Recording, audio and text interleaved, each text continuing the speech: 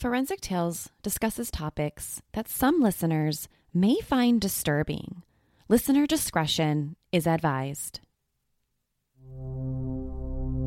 For 3 weeks during October 2002, the areas of Washington, D.C., Maryland, and Virginia were terrorized by a series of coordinated shootings. Innocent people were being gunned down at gas stations, bus stops, and just while walking down the street. At the end of the rampage, 17 people would be murdered and 10 people would be seriously injured. The killers became known in the media as the DC Snipers, and their attacks would forever be remembered as the Beltway Sniper Attacks.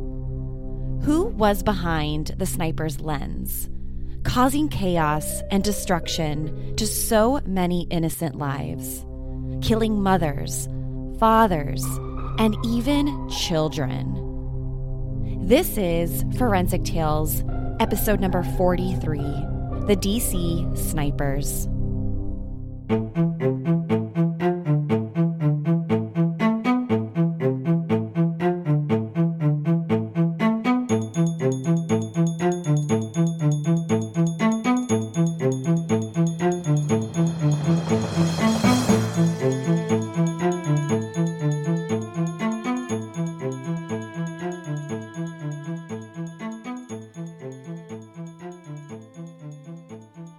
Welcome to Forensic Tales. I'm your host, Courtney Fretwell. Forensic Tales is a weekly true crime podcast that discusses real, bone-chilling true crime stories and how forensic science has been used in the case. Some cases have been solved through cutting-edge forensic techniques, while other cases remain unsolved. If you're interested in supporting the show and getting access to exclusive content and bonus material, consider visiting our Patreon page, patreon.com/forensictales. Every contribution to the show, big or small, helps me to continue to produce the true crime content you love. Please consider supporting the show on Patreon. Another way you can support Forensic Tales is by leaving us a rating with a review. Now, let's jump right into this week's episode. Hey guys, I can hardly believe that this is our last episode to round out October. And if you're feeling anything like me, 2020 has been the shortest yet longest year of my entire life. It's been almost too strange for me to even describe. So it's crazy that we're ending another month, but we're also entering my favorite time of the year. I love Halloween, I love Thanksgiving, Christmas, all the good stuff is coming our way. So to round out October, we're covering a really interesting case that also happened during the month of October, almost 18 years ago to the day. We're talking about the 2002 DC Snipers case, a case that has also been referred to as the Beltway Snipers case. 41-year-old John Allen Muhammad and 17-year-old Lee Boyd Malvo completely terrorized Maryland's Montgomery County, as well as some of the surrounding areas of both Virginia and Washington, D.C. Before October 2002, Montgomery County was regarded as a relatively safe place to live. They didn't experience a very high crime rate. The homicides in the area were relatively low. Montgomery County was just a good place to live. But that wasn't until John Allen Muhammad and Lee Boyd Malvo got there. So the shootings began on October 2nd, 2002. At 5:20 p.m., shots were fired through the window of a Michael's Arts and Crafts store located in Aspen Hill. Now, luckily, only a couple people, including a handful of workers, were inside of the Michaels store at the time, so no one was injured or shot. These first shots through the Michaels store really didn't set off any alarm bells. It kind of appeared to just be some sort of random, maybe even a drive-by shooting type of thing. And since no one was injured, it didn't really cause much alarm or attention for the local police. 1 hour later, around 6:30 p.m., 55-year-old James Martin, a program analyst for the National Oceanic and Atmospheric Administration, was shot and killed in the parking lot of a Shoppers Food Warehouse grocery store in the city of Wheaton, Maryland. Nobody in the shopping center saw anything, and it kind of appeared as though James Martin was just a random victim. Again, maybe a drive-by shooting gone wrong. No one even thought to make the connection between that earlier shooting at the Michaels store and the shooting of James Martin just a couple miles away. The next day, October 3rd, a little after 7:40 a.m., 39-year-old landscaper James L. Buchanan, known by many as Sonny, was shot and killed while mowing the grass at the Fitzgerald Auto Malls. When Sonny was first shot, witnesses in the area thought something might have happened with the lawnmower. Maybe something backfired or a piece shot off the lawnmower. At first, no one thought it was gunfire. In fact, it wasn't until police and paramedics showed up that they even realized that he had been shot. 20 minutes later, this is now 8:12 in the morning, Prem Kumar, a 54-year-old part-time taxi driver, was heading home to celebrate what would have been his 25th wedding anniversary.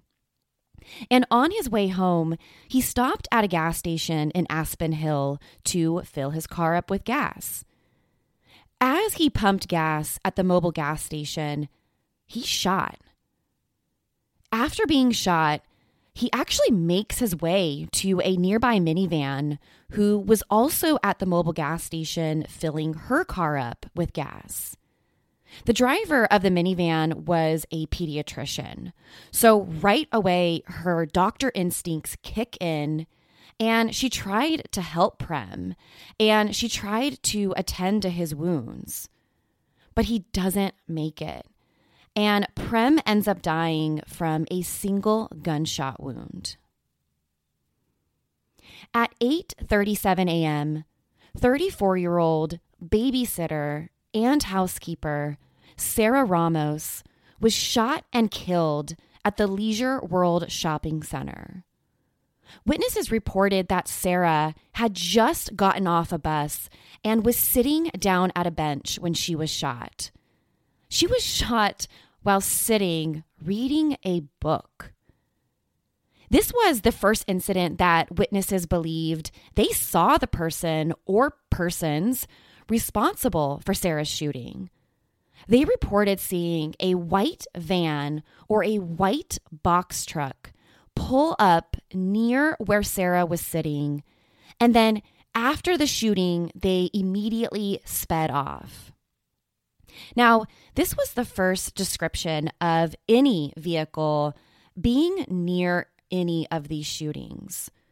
So once authorities learn about this white van or possible box truck in the area, authorities begin sending out a bolo for this white car. At 9:58 a.m., Lori Ann Lewis Rivera, a 25-year-old, was shot and killed while vacuuming her Dodge Caravan at the Shell gas station on the corner of Connecticut and Knowles Avenue.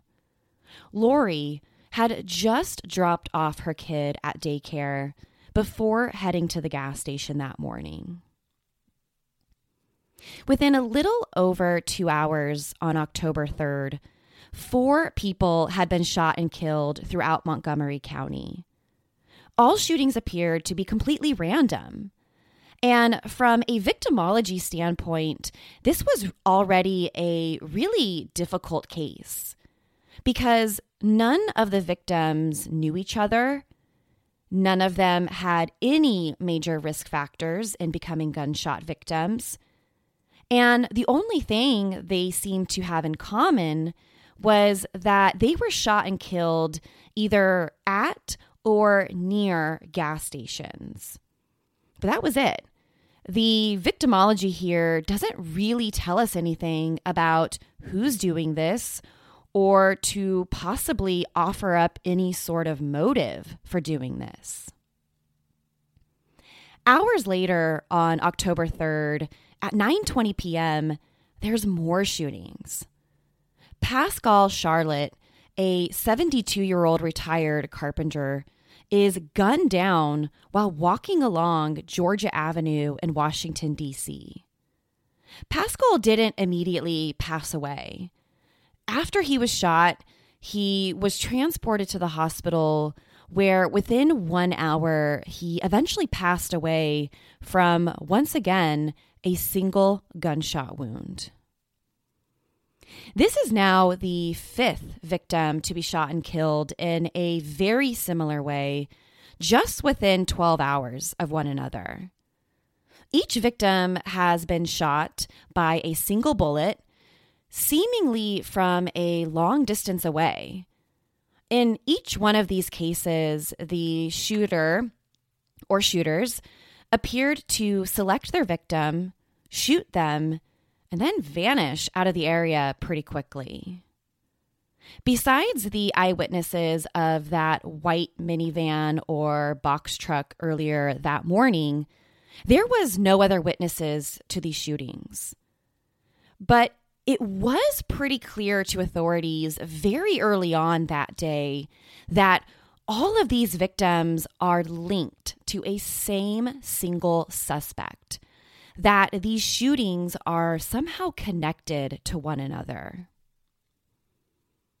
By the 5th victim within this 12-hour period, people throughout Montgomery County and the Washington, D.C. area were terrified. People were scared to get into their cars. They were scared to go to gas stations. They were scared to even walk down the street because nobody knew if they would become the next victim.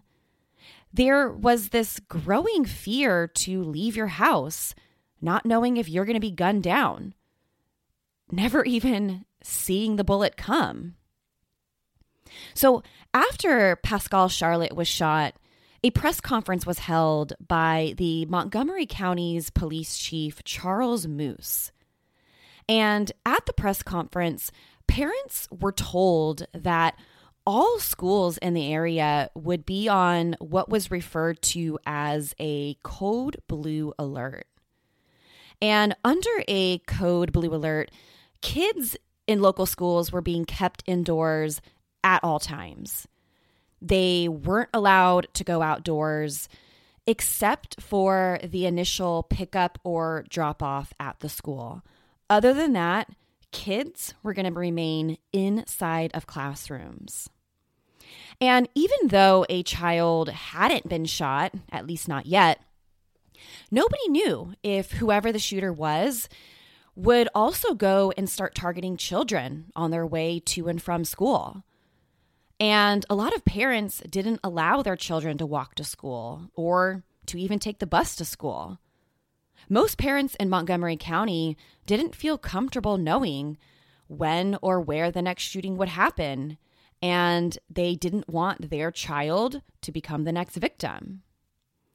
So the entire Montgomery County Public School District, as well as the District of Columbia Public School District, went into a lockdown following the shootings.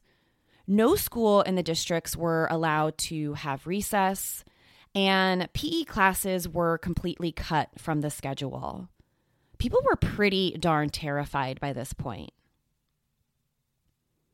The following day, October 4th, around 2:30 in the afternoon, Carolyn Sewell, a 43-year-old mom, was loading bags into her minivan at another Michael's Arts and Crafts store.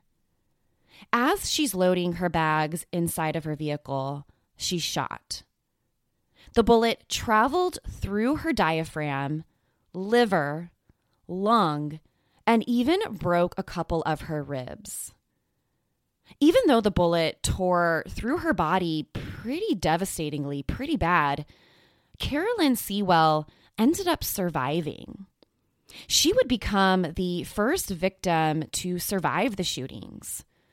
She's the first person that police have that can maybe provide some information about who this shooter was. Now, throughout Montgomery County and the surrounding jurisdictions, every single white minivan or box truck that seemed to match the earlier description was being stopped and pulled over by police, which turns out there were a lot of white minivans floating around the area. This was the only description of the car that they had to go off of. So every white minivan or box truck in the area was getting pulled over. But none of these stops really seemed to be getting the police any closer to identifying a possible suspect. Each driver who was pulled over had absolutely nothing to do with the shootings. A couple days later, October 7th, the first child in the area would become a victim. 13-year-old Iron Brown was shot as he arrived at Benjamin Tasker Middle School in Bowie, Maryland. His aunt, Tanya Brown, had just dropped Iron off at school. When she pulled away, she heard the gunshot. Iron had just set down his books next to his aunt's car and had been shot in the chest. And as a nurse herself, Tanya Brown was able to pick Iron up and drive him to the hospital. Now, Iron suffered very serious organ damage from the bullet. But just like Carolyn Sewell, he ended up surviving.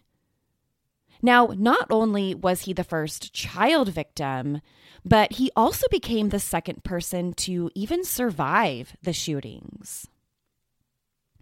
The shooting of Iron Brown completely changed the tone of the investigation.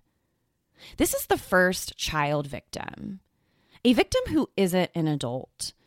This is a kid on his way to school and is shot right there in front of his aunt. So this really raised the bar for law enforcement to find out who's doing this.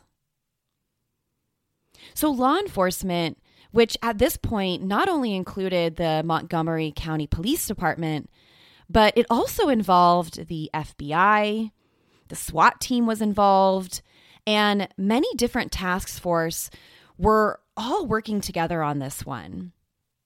They are setting up roadblocks around the shooting scenes. They're trying to get all the resources allocated and responding to every scene as quickly as they possibly can. And after Iron Brown's shooting, most kids were pulled out of school by their parents. Schools just kind of ended for the rest of the day. In the area where Iron Brown was shot, authorities received their first interesting piece of evidence left behind by the shooter. Law enforcement recovered not only the shell casing from the bullet, but they also recovered a tarot card. And the tarot card that was left behind was the death card. And inscribed on the card was the phrase, "Call me God," right there on the front of the card. And on the back of the tarot card, it read, quote, "For you, Mr. Police, code, call me God, do not release to the press," end quote. Now, this discovery was huge. The shell casing and the tarot card were found about 150 yards away from where Iron Brown was shot. So this told investigators where the shooter was at the time of the shooting. There was actually an area in the grass that looked like something had maybe been placed on top of the grass. It was a little bit smashed. So they immediately called in a huge task force to begin combing through the entire area, looking for any forensic evidence that the shooter may have left behind. And they also found that shell casing in the area, which was different. It seemed to authorities that the shell casing was left behind on purpose. And that's because in all of the other shootings, the shooter or shooters made it a point to collect that shell casing. They hadn't left behind any shell casings in any of the previous shootings. So it seemed here like the shooter was possibly sending a message to law enforcement by choosing to leave behind the shell casing as well as the tarot card. So 2 days later, on October 9th, at 8:18 p.m., 53-year-old Dean Harold Myers was shot while pumping gas at a Sunoco gas station in Prince William County, Virginia. Just like earlier, witnesses reported seeing a white minivan leaving the area right after the shooting.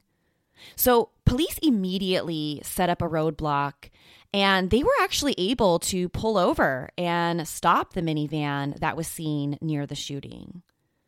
But the driver and the minivan were cleared pretty quickly. They had absolutely nothing to do with the shooting. So gas stations were now starting to put up tarps around their pumps. They didn't want people to be seen or out in the open while putting gas in their cars. You really didn't know whether or not you'd become the next victim while pumping gas. And because nobody saw the shooter, it was well thought that whoever was shooting was using some sort of rifle or sniper in the attacks. This had to be the firearm that could be used successfully to hit a target from 100, 200, maybe even more yards away. The shooter wasn't using a small handgun. They were shooting people from a pretty good distance away. So the tarps were put up by these gas stations in order to eliminate the shooter's visibility. October 11th, 9 days after the first shooting, around 9:30 in the morning, 53-year-old businessman Kenneth Bridges was shot and killed while pumping gas at an Exxon gas station just off I-95 in Virginia. Kenneth Bridges would become the sniper's 9th victim. And in Kenneth Bridges' case, there was an officer pretty close to where he was shot. And this police officer, immediately after learning about the shooting, went directly to the area. But just like many times before, this police officer wasn't able to find anyone. Now, in this case with Kenneth Bridges, some eyewitnesses reported seeing a Chevy Astra with a ladder rack on top in the area where Kenneth Bridges was shot. But similar to the white minivan box truck theory, nothing really came of that Chevy Astra. October 14th, around 9:15 p.m., 47-year-old Linda Franklin, who at the time worked as an FBI intelligence analyst, was gunned down in a Home Depot parking lot in Fairfax County, Virginia. Forensic experts who were specialized in these types of shootings were finally able to conclude that Linda Franklin's shooter made the shot from a nearby embankment. Now, contrary to the popular belief that snipers always use rooftops or tops of buildings, this discovery meant that the shooter was actually just several yards away from their victims, and they weren't using rooftops. They were actually on the ground, and on a ground in a place where they could easily escape after the shootings. Now, at Linda Franklin's shooting, one of the employees who worked inside of the Home Depot reported to police that he saw the sniper. But after investigating his claim, it was determined that the Home Depot employee completely made it up, and this person would actually be criminally charged with making a false statement to police. Over the next 5 days, things were pretty quiet. By this point, all gas stations in the areas had put up tarps to try and protect their customers. And some people were hopeful that the sniper maybe stopped and was done shooting. But on October 19th, any hope that the sniper was done killing disappeared. And that's because on October 19th at 8 o'clock p.m. in the evening, 37-year-old Jeffrey Hopper was shot in a parking lot near the Ponderosa Steakhouse in Ashland, Virginia, a place about 90 miles south of Washington, right near I-95. Now, Jeffrey was shot while standing next to his wife, Stephanie Hopper, who saw her husband get shot and was able to flag somebody down to call an ambulance, to call 911. So an ambulance quickly arrived to the shopping center, and Jeffrey was rushed to the hospital. And although he had suffered very serious injuries as a result of the gunshot, Jeffrey Hopper was lucky. He ended up living. He survived. And he became the third person to survive the sniper attacks. But once again, authorities swarmed the area where Jeffrey Hopper was shot in hopes of recovering any additional forensic evidence. And this time, they did find something. Near the area where Jeffrey was shot, authorities recovered a 4-page letter in the woods nearby. The letter had been wrapped in plastic and was stuck to a tree in the woods. The letter was written by the shooter and basically demanded $10 million to stop the shootings. The sniper was trying to extort law enforcement in order for there to be no more sniper victims. This is now the second time that the sniper is communicating directly with law enforcement. And it's also a sign that whoever is responsible for the shootings is feeling pretty confident that they aren't going to get caught. They feel comfortable asking for $10 million. And in the letter, they even threatened to start killing more children if they didn't receive the money. The letter also revealed that the sniper is pretty angry. They're upset. They mentioned in the letter that they called in to the sniper tip line and that whoever answered didn't seem to take them seriously. And they were angry that the tip line didn't take them seriously, that they thought it was some sort of joke. It's important to mention here that during this time period, police had received well over 100,000 tips regarding the DC sniper case. they received so many phone calls that they actually had to open up a second call center just to be able to process all of the incoming phone calls and tips. But the sniper in the letter said that they were hung up on when they called in this tip, that nobody in the call center took them seriously, and this angered them. So the sniper ended the letter by saying that by ignoring their phone call into the tip line, that this would now cost society an additional 5 victims. 5 lives were now going to be lost because they were ignored. October 21st rolled around, and police spotted a white minivan in the area.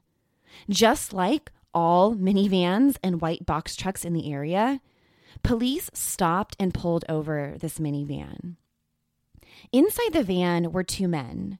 Both men were identified as being illegal immigrants and were also found to have absolutely no connection to the shootings whatsoever.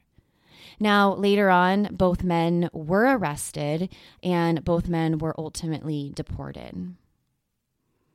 The following day, October 22nd, just before 6 o'clock in the morning, 35-year-old bus driver Conrad Johnson was gunned down while standing on the top step of his bus in Aspen County, Maryland. Conrad Johnson was transported to the hospital where he ended up passing away from, once again, a single gunshot wound, becoming the next victim of the DC snipers.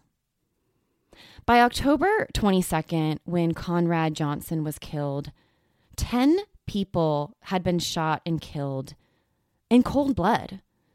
And there were also 3 other victims who were seriously injured. Now, by the middle to end of October, every major news outlet was covering the DC sniper case, practically 24/7. If you turned on the news during this time period, you probably wouldn't get any other news except for the DC sniper case. And during this time, people were terrified. People were afraid that they were going to get out of their car and that they were going to be randomly gunned down with a sniper. That's a really scary thing to think about. The sniper had already shown that they will attack at all times of day, sometimes at gas stations, sometimes not. Sometimes they target women, sometimes men. And in the earlier case of 13-year-old Iron Brown, not even children are safe from the sniper. I think the element that makes this even scarier is that they're being gunned down by a sniper.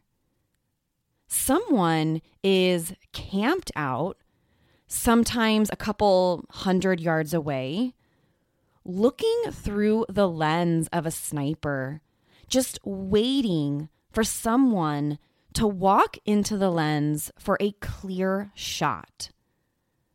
Most of the victims wouldn't have even known what hit them. People in the neighborhoods who were targeted started driving to the naval base of National Naval Medical Center, located in a city in Maryland. People felt safer filling up their cars inside of the naval base's gated fence. They no longer wanted to go to Chevrons or Exxons, anywhere where they thought that a sniper could be camped out. And government buildings, including the White House, the U.S. Capitol, and even the Supreme Court building, were all under high security protocols during October. U.S. Senate members actually received a driven police escort to and from the Capitol every single day during the attacks. And members of the Senate and House weren't even allowed to leave their residence hall except for going to and from work. Also, white minivans and box trucks, and their drivers became the prime suspects. Everyone was pulled over, they were questioned, and everyone was let go once it was discovered that they had nothing to do with the shootings. Experts in the field of forensic ballistics are able to positively link all of the shootings to a single sniper. Experts studied the bullet's rifling marks. So rifling marks, if you aren't familiar with guns, they are basically unique marks that a particular gun will leave on the bullet as it exits the weapon.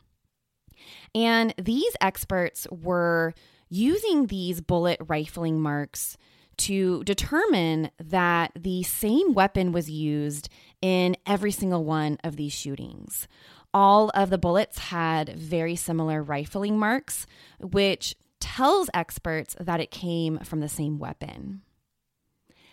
Now, since this is a very complex investigation, it involves many different jurisdictions. And that's because the sniper wasn't just killing in Montgomery County. There were also shootings in many different areas.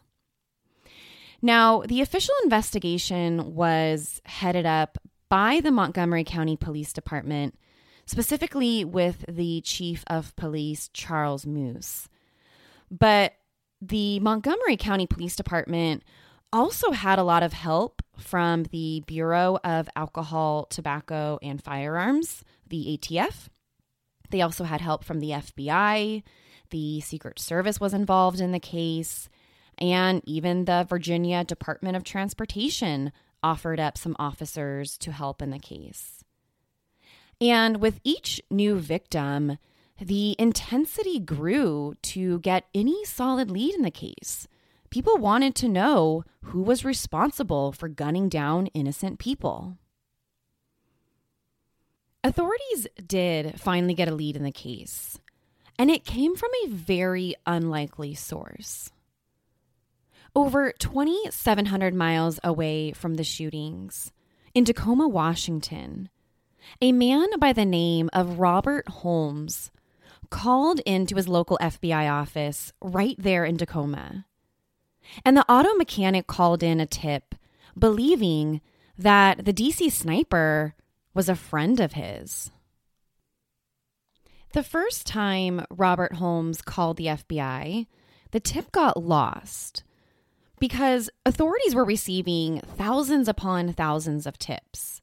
So Robert Holmes' tip, at least the first one, didn't really go anywhere. But he doesn't give up because he knows deep down inside of his gut, he has to tell someone what he knows. So Robert Holmes called into the FBI a second time. And on the second time, he gets through. And he told the FBI that the DC sniper might be a friend of his, a guy by the name of John Allen Muhammad. The caller told authorities that John Allen Muhammad's life began to fall apart after he lost custody of his 3 children just the year before the shootings. Muhammad, who was a marksman and had actually discussed with Robert Holmes about equipping one of his long-distance rifles with an illegal silencer. Holmes told the FBI about a chilling comment Muhammad made to him. Muhammad told Holmes, quote, "Can you imagine the damage you could do if you shot with a silencer?" End quote. Robert Holmes also reported to the FBI that his friend, or former friend, John Allen Muhammad, also owned a Bushmaster rifle, and that his friend had extensive military training. The person that Robert Holmes explained to the FBI in John Allen Muhammad was someone who would absolutely know and have the skills to shoot a long-distance rifle or a sniper. Authorities back in Montgomery County remember another tip that came in. The caller, who claimed to be the DC sniper himself, talked about a previous and unsolved shooting at a liquor store in Montgomery, Alabama, back on September 21st. Now, when the tip line first received the phone call, they didn't initially think that this robbery and shooting back in Montgomery, Alabama, was also connected to the DC shootings. It appeared to them to just be some sort of typical robbery. And a sniper wasn't used in the case. It had a very different MO than the DC sniper case. But law enforcement authorities in DC decided, hey, we need to investigate this a little bit further. So authorities in DC decided that they would reach out to local law enforcement in the city of Montgomery, Alabama. And when they do, they learned that a magazine was left behind inside of the liquor store back on September 21st. So authorities in Washington, D.C. decide that they want that magazine shipped over to D.C. for a local forensic lab to try and recover any possible evidence. And when they test the magazine back in Washington, they were able to recover a fingerprint. And the fingerprint was identified as belonging to Lee Boyd Malvo. So the reason why authorities had Malvo's fingerprints on file was because Malvo, if you remember, was actually from Jamaica. And when he entered into the United States, a part of his immigration process was to provide the country his fingerprints. So authorities go from having no names, no suspects, to now having 2 names in the DC sniper case. Between the information provided from Robert Holmes, one of John Allen Muhammad's friends, and the phone call from the alleged snipers themselves, claiming responsibility in the liquor store robbery and shooting, they also had Lee Boyd Malvo's fingerprint on the magazine that was left behind. So now in the investigation, we've got Muhammad and we've got Malvo, 2 names that police can finally investigate in the sniper case. Authorities also learned that a blue Caprice had been recently registered in John Allen Muhammad's name. They now have a vehicle they can search for. They no longer need to keep stopping every single white minivan and box truck in the area. So with the blue Caprice's license plate, they put out a bolo.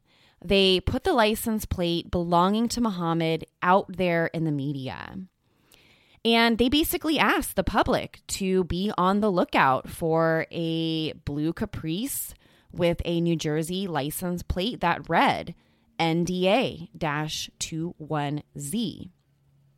They wanted the public to keep an eye out for this blue Caprice.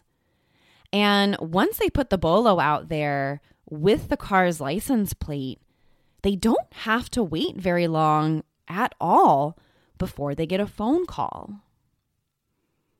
At 1:17 a.m. in the morning on October 24th, a man from Pennsylvania by the name of Whitney Donahue was sitting inside his car listening to the news about the DC snipers. Remember, this case was covered on television, radio. Every single news outlet practically covered the case 24/7.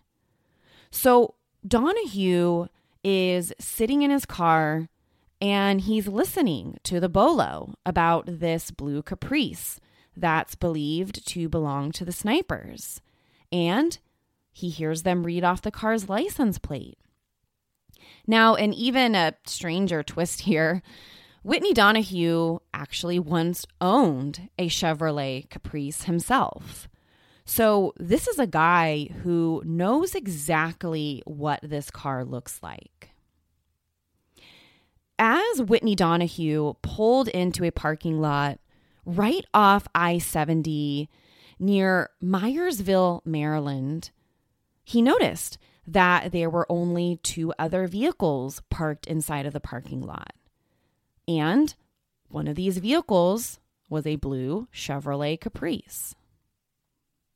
Donahue immediately checked to see if he could make out the car's license plate number.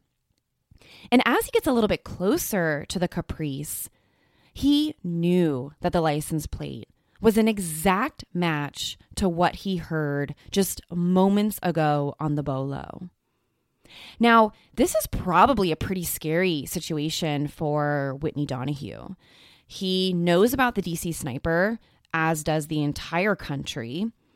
He's very close to where the snipers are believed to be committing these attacks. And here he is, a little after 1 o'clock in the morning, parked inside of the same parking lot as possibly the DC snipers. This must have been absolutely terrifying. So once he realizes that this is likely the DC sniper's car, he grabs his cell phone and, as quickly as he possibly could, fingers probably shaking, he calls 911. He thinks he's parked right next to the DC snipers.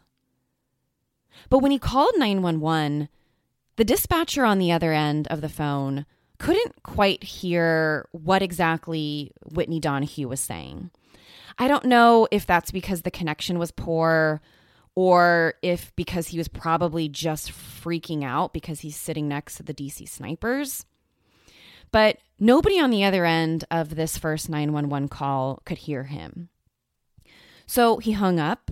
He waited a few minutes, still sitting inside of his car, and then he called 911 again. And this second time, the dispatcher on the other end of the line could hear him loud and clear. Once authorities received information that a blue Chevrolet Caprice with a matching license plate to John Allen Muhammad's, police scrambled to assemble a task force and get to the area surrounding the parking lot as quickly as they possibly could. Now, it ends up taking law enforcement a little over 2 hours before they can get a task force assembled and get this task force to that parking lot. Now, the first officer to arrive near the parking lot was an officer by the name of Wayne Smith with the Maryland State Police Department.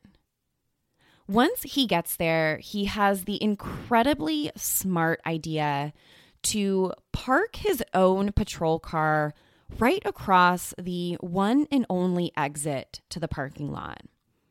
So if the occupants of the Caprice were going to try and flee the lot, they would have to be able to get past Smith's patrol car first. Now, as more and more officers begin to arrive at the parking lot and they establish roadblocks at all of the other possible entrances and exit ramps in the area, they were going to be prepared. They were not going to let this blue Caprice escape the area. At 3:15 a.m. on October 24th, police smashed the car's windows and dragged 2 males out of the Caprice. Inside the car, they found a Bushmaster rifle, and right next to the gun, they found a bipod. Basically, a bipod is a gun attachment that is used to support and steady a long gun. Basically provides support for a sniper. The rifle that was discovered inside of the Caprice was identified as being a Bushmaster XM-15 semi-automatic rifle that had been specially equipped with a Bushnell holographic weapon sight.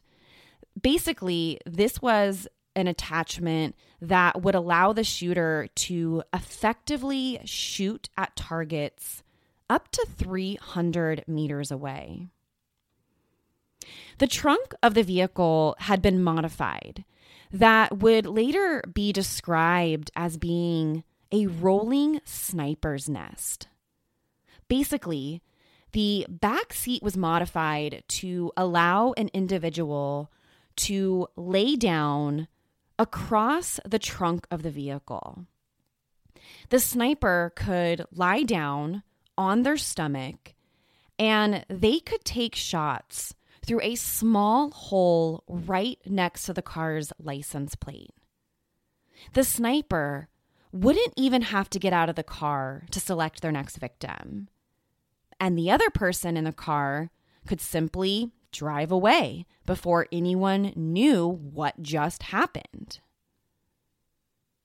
The two men dragged outside of the blue Caprice were identified as 41-year-old John Allen Muhammad and 17-year-old Lee Boyd Malvo. Now, thankfully, they were taken into custody without incident. It seemed like maybe they were probably sleeping and they must have been completely caught off guard by police. So both men were arrested on suspicion of being the DC snipers. And after Muhammad and Malvo were in police custody, the Bushmaster rifle recovered from the vehicle was sent off to the forensic lab for a complete ballistics test to be done.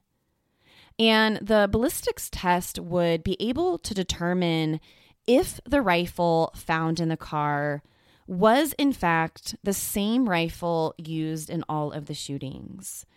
This would be the nail in the coffin for Muhammad and Malvo. And within just a couple days, forensics were able to positively, 100%, link the rifle to 11 of the 14 total shootings, including one where no one was shot or injured. This finding proved that John Allen Muhammad and Lee Boyd Malvo were, in fact, the DC snipers.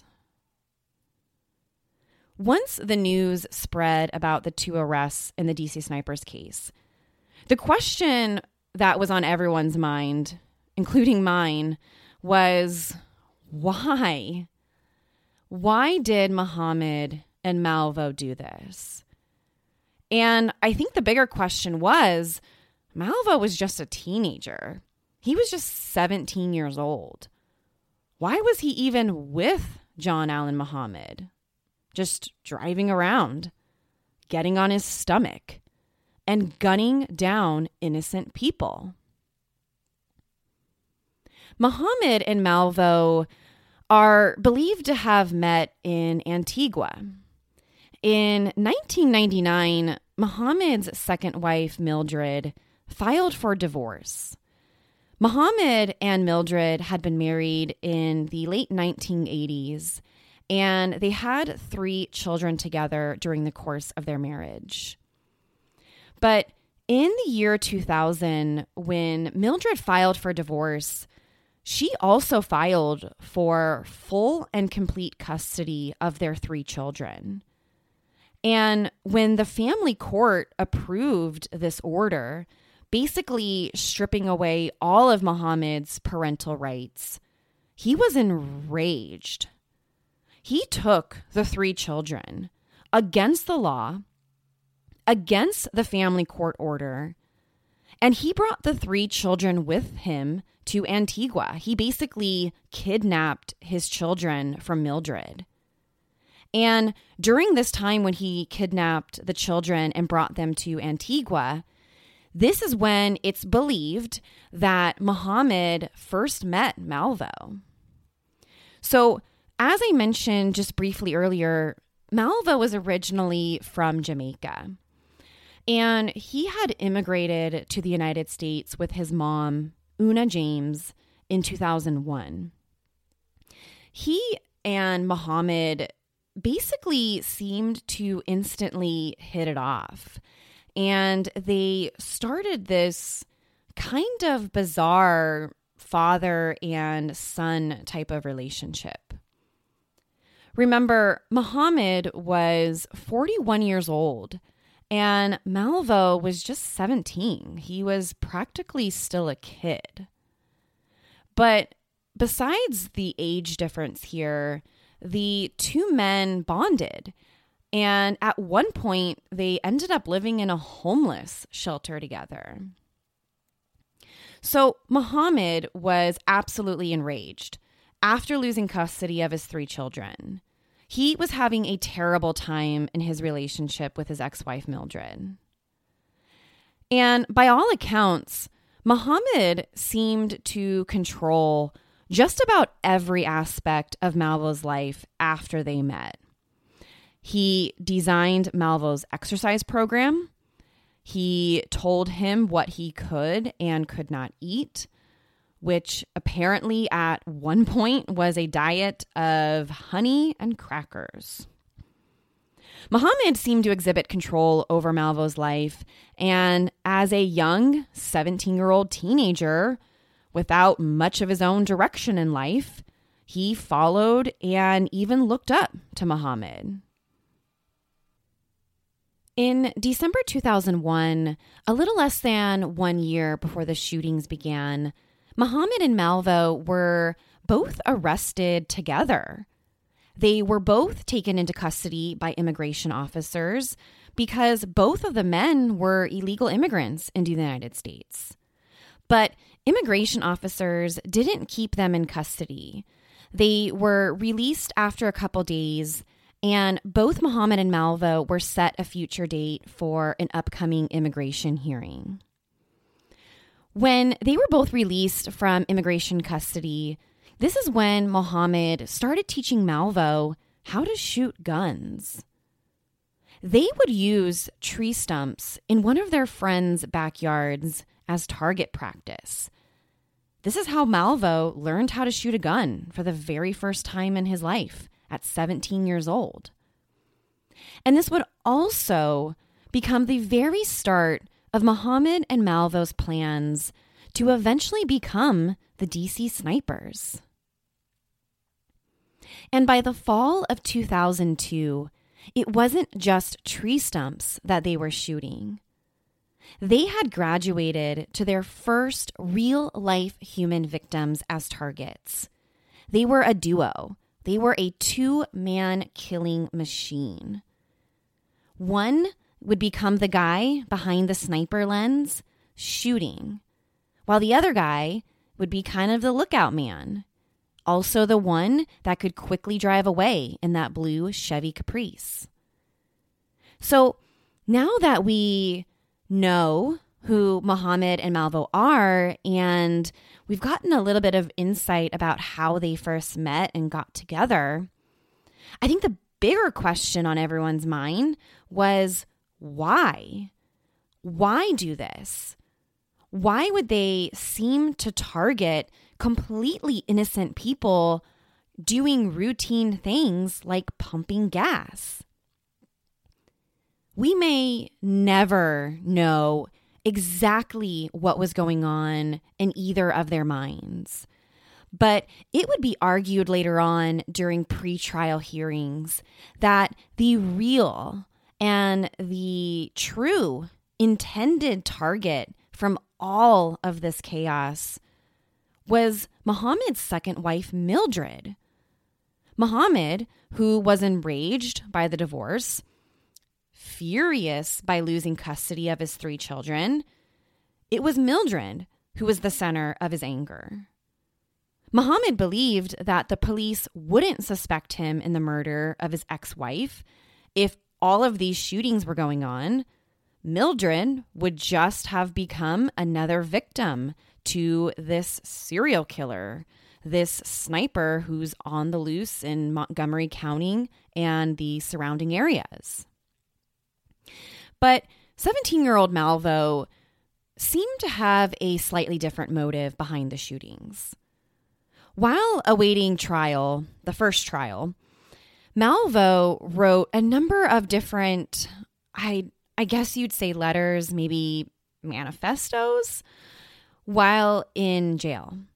He wrote and drew about Osama bin Laden. He wrote about Saddam Hussein. And he even wrote in one letter, quote, "I have been accused on my mission. Allah knows I'm going to suffer now," end quote. So it appears that Malvo's motive, at least at looking what he was writing in jail, seemed to suggest that his motive behind the shootings was more in line with terrorist ideologies. Malvo would later say that the aim of the killing spree was to kidnap children in order to extort money from the United States government. He said him and Mohammed were planning to set up these camps to train young children how to grow up to become terrorists. They had a goal of completely shutting down the United States. Now, this motive offered by Malvo, or suggested by Malvo in his jailhouse writings, seemed to be completely different than Mohammed's.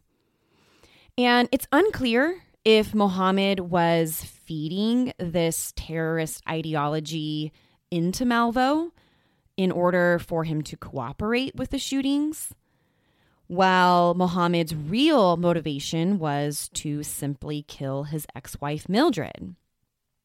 Again, this is something that we may never know for absolute certainty here.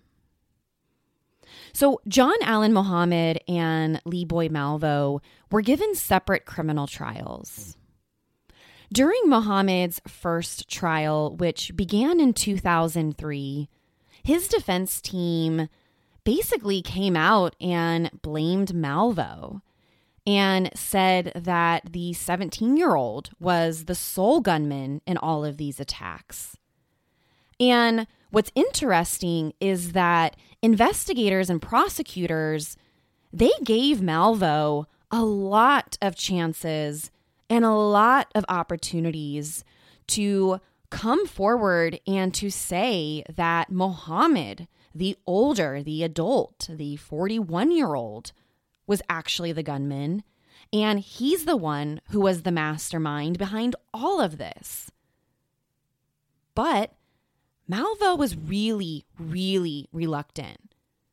He didn't want to turn his back on someone who was like a father to him.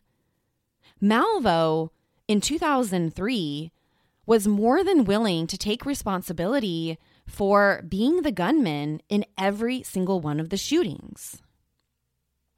So during this first set of criminal trials in 2003, involving 2 victims in Virginia, Mohammed and Malvo were each found guilty of murder as well as weapon charges.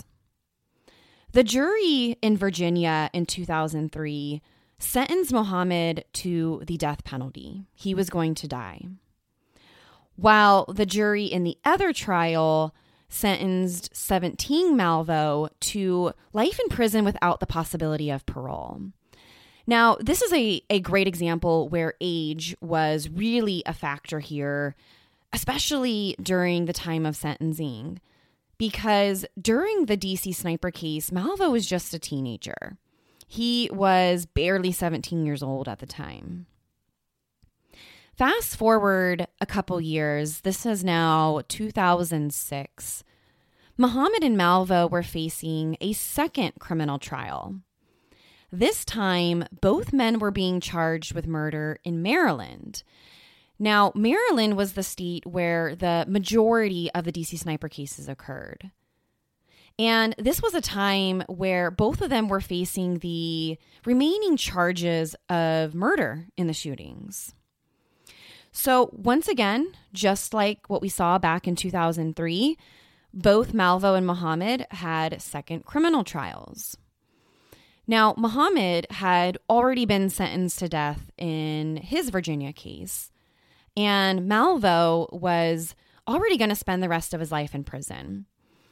This second set of trial in 2006 in Maryland was kind of seen as a matter of legal purpose and hopefully served as some sort of justice for the remaining victims. In 2006, before the start of the second round of criminal trials, Malvo, the younger one, already sentenced to life in prison, decided that, hey, he didn't want to pursue a trial here, and he made the decision through his legal team that he would plead guilty to 6 murders.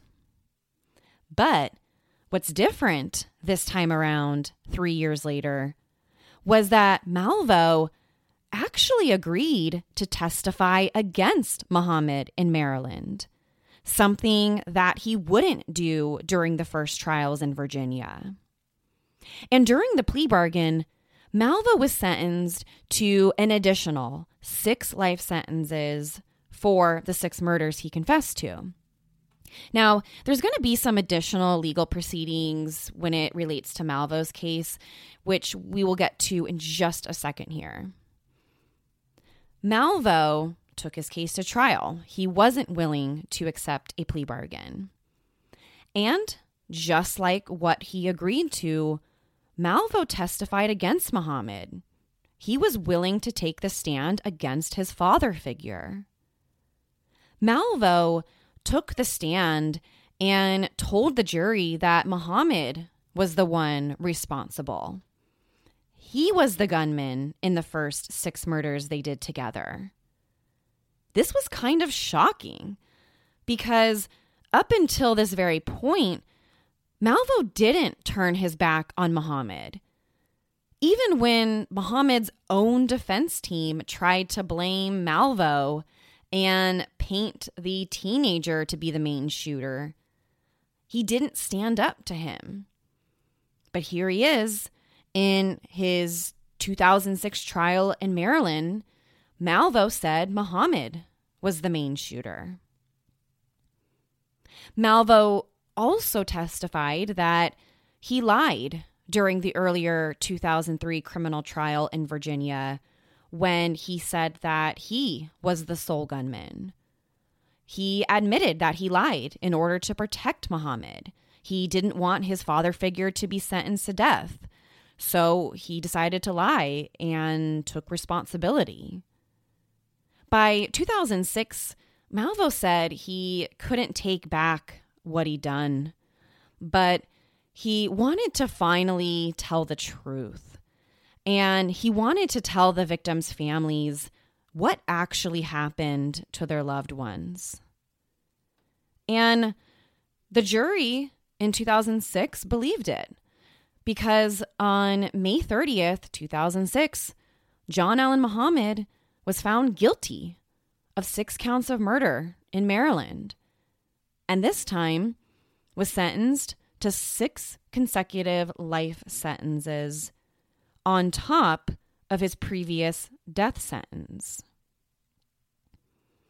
Justice was relatively swift in John Allen Muhammad's case.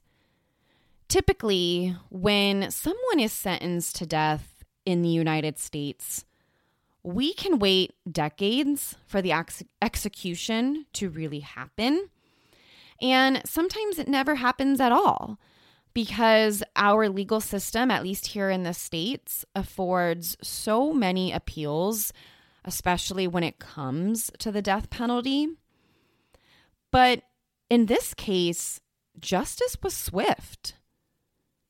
On November 10th, 2009, at the Greensville Correctional Center in Jarrett, Virginia, John Allen Muhammad was executed by lethal injection.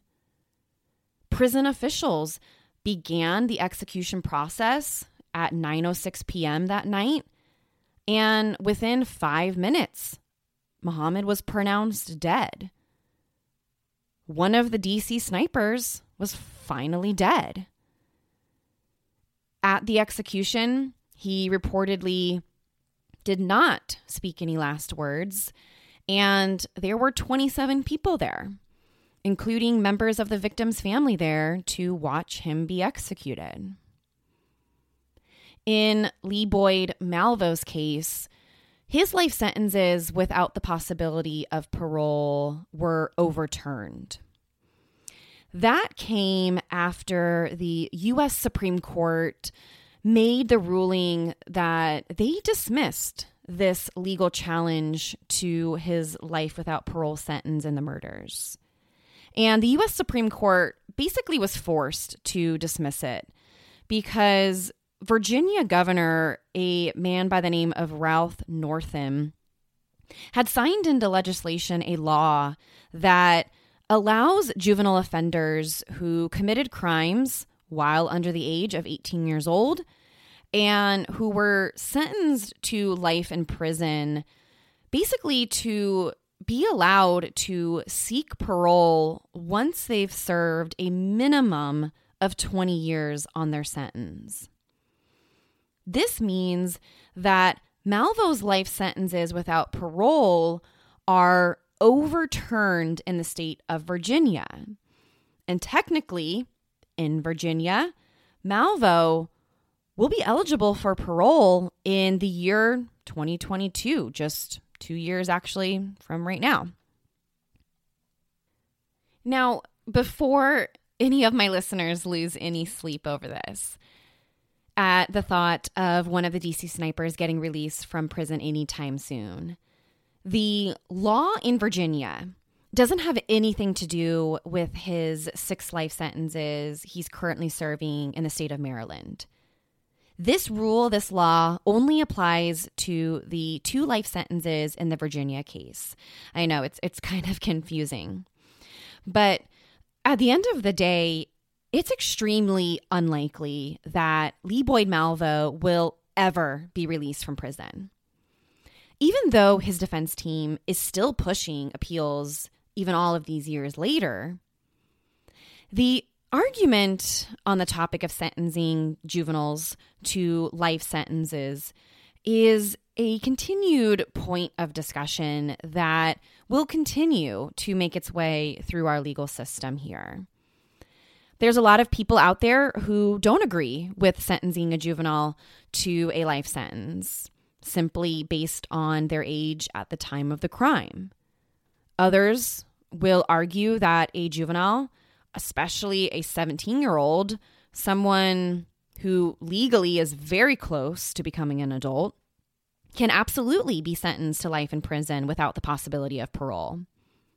Either way, either side of this coin, it seems very unlikely, at least in my opinion, that Lee Boyd Malvo will live any of his life outside of prison.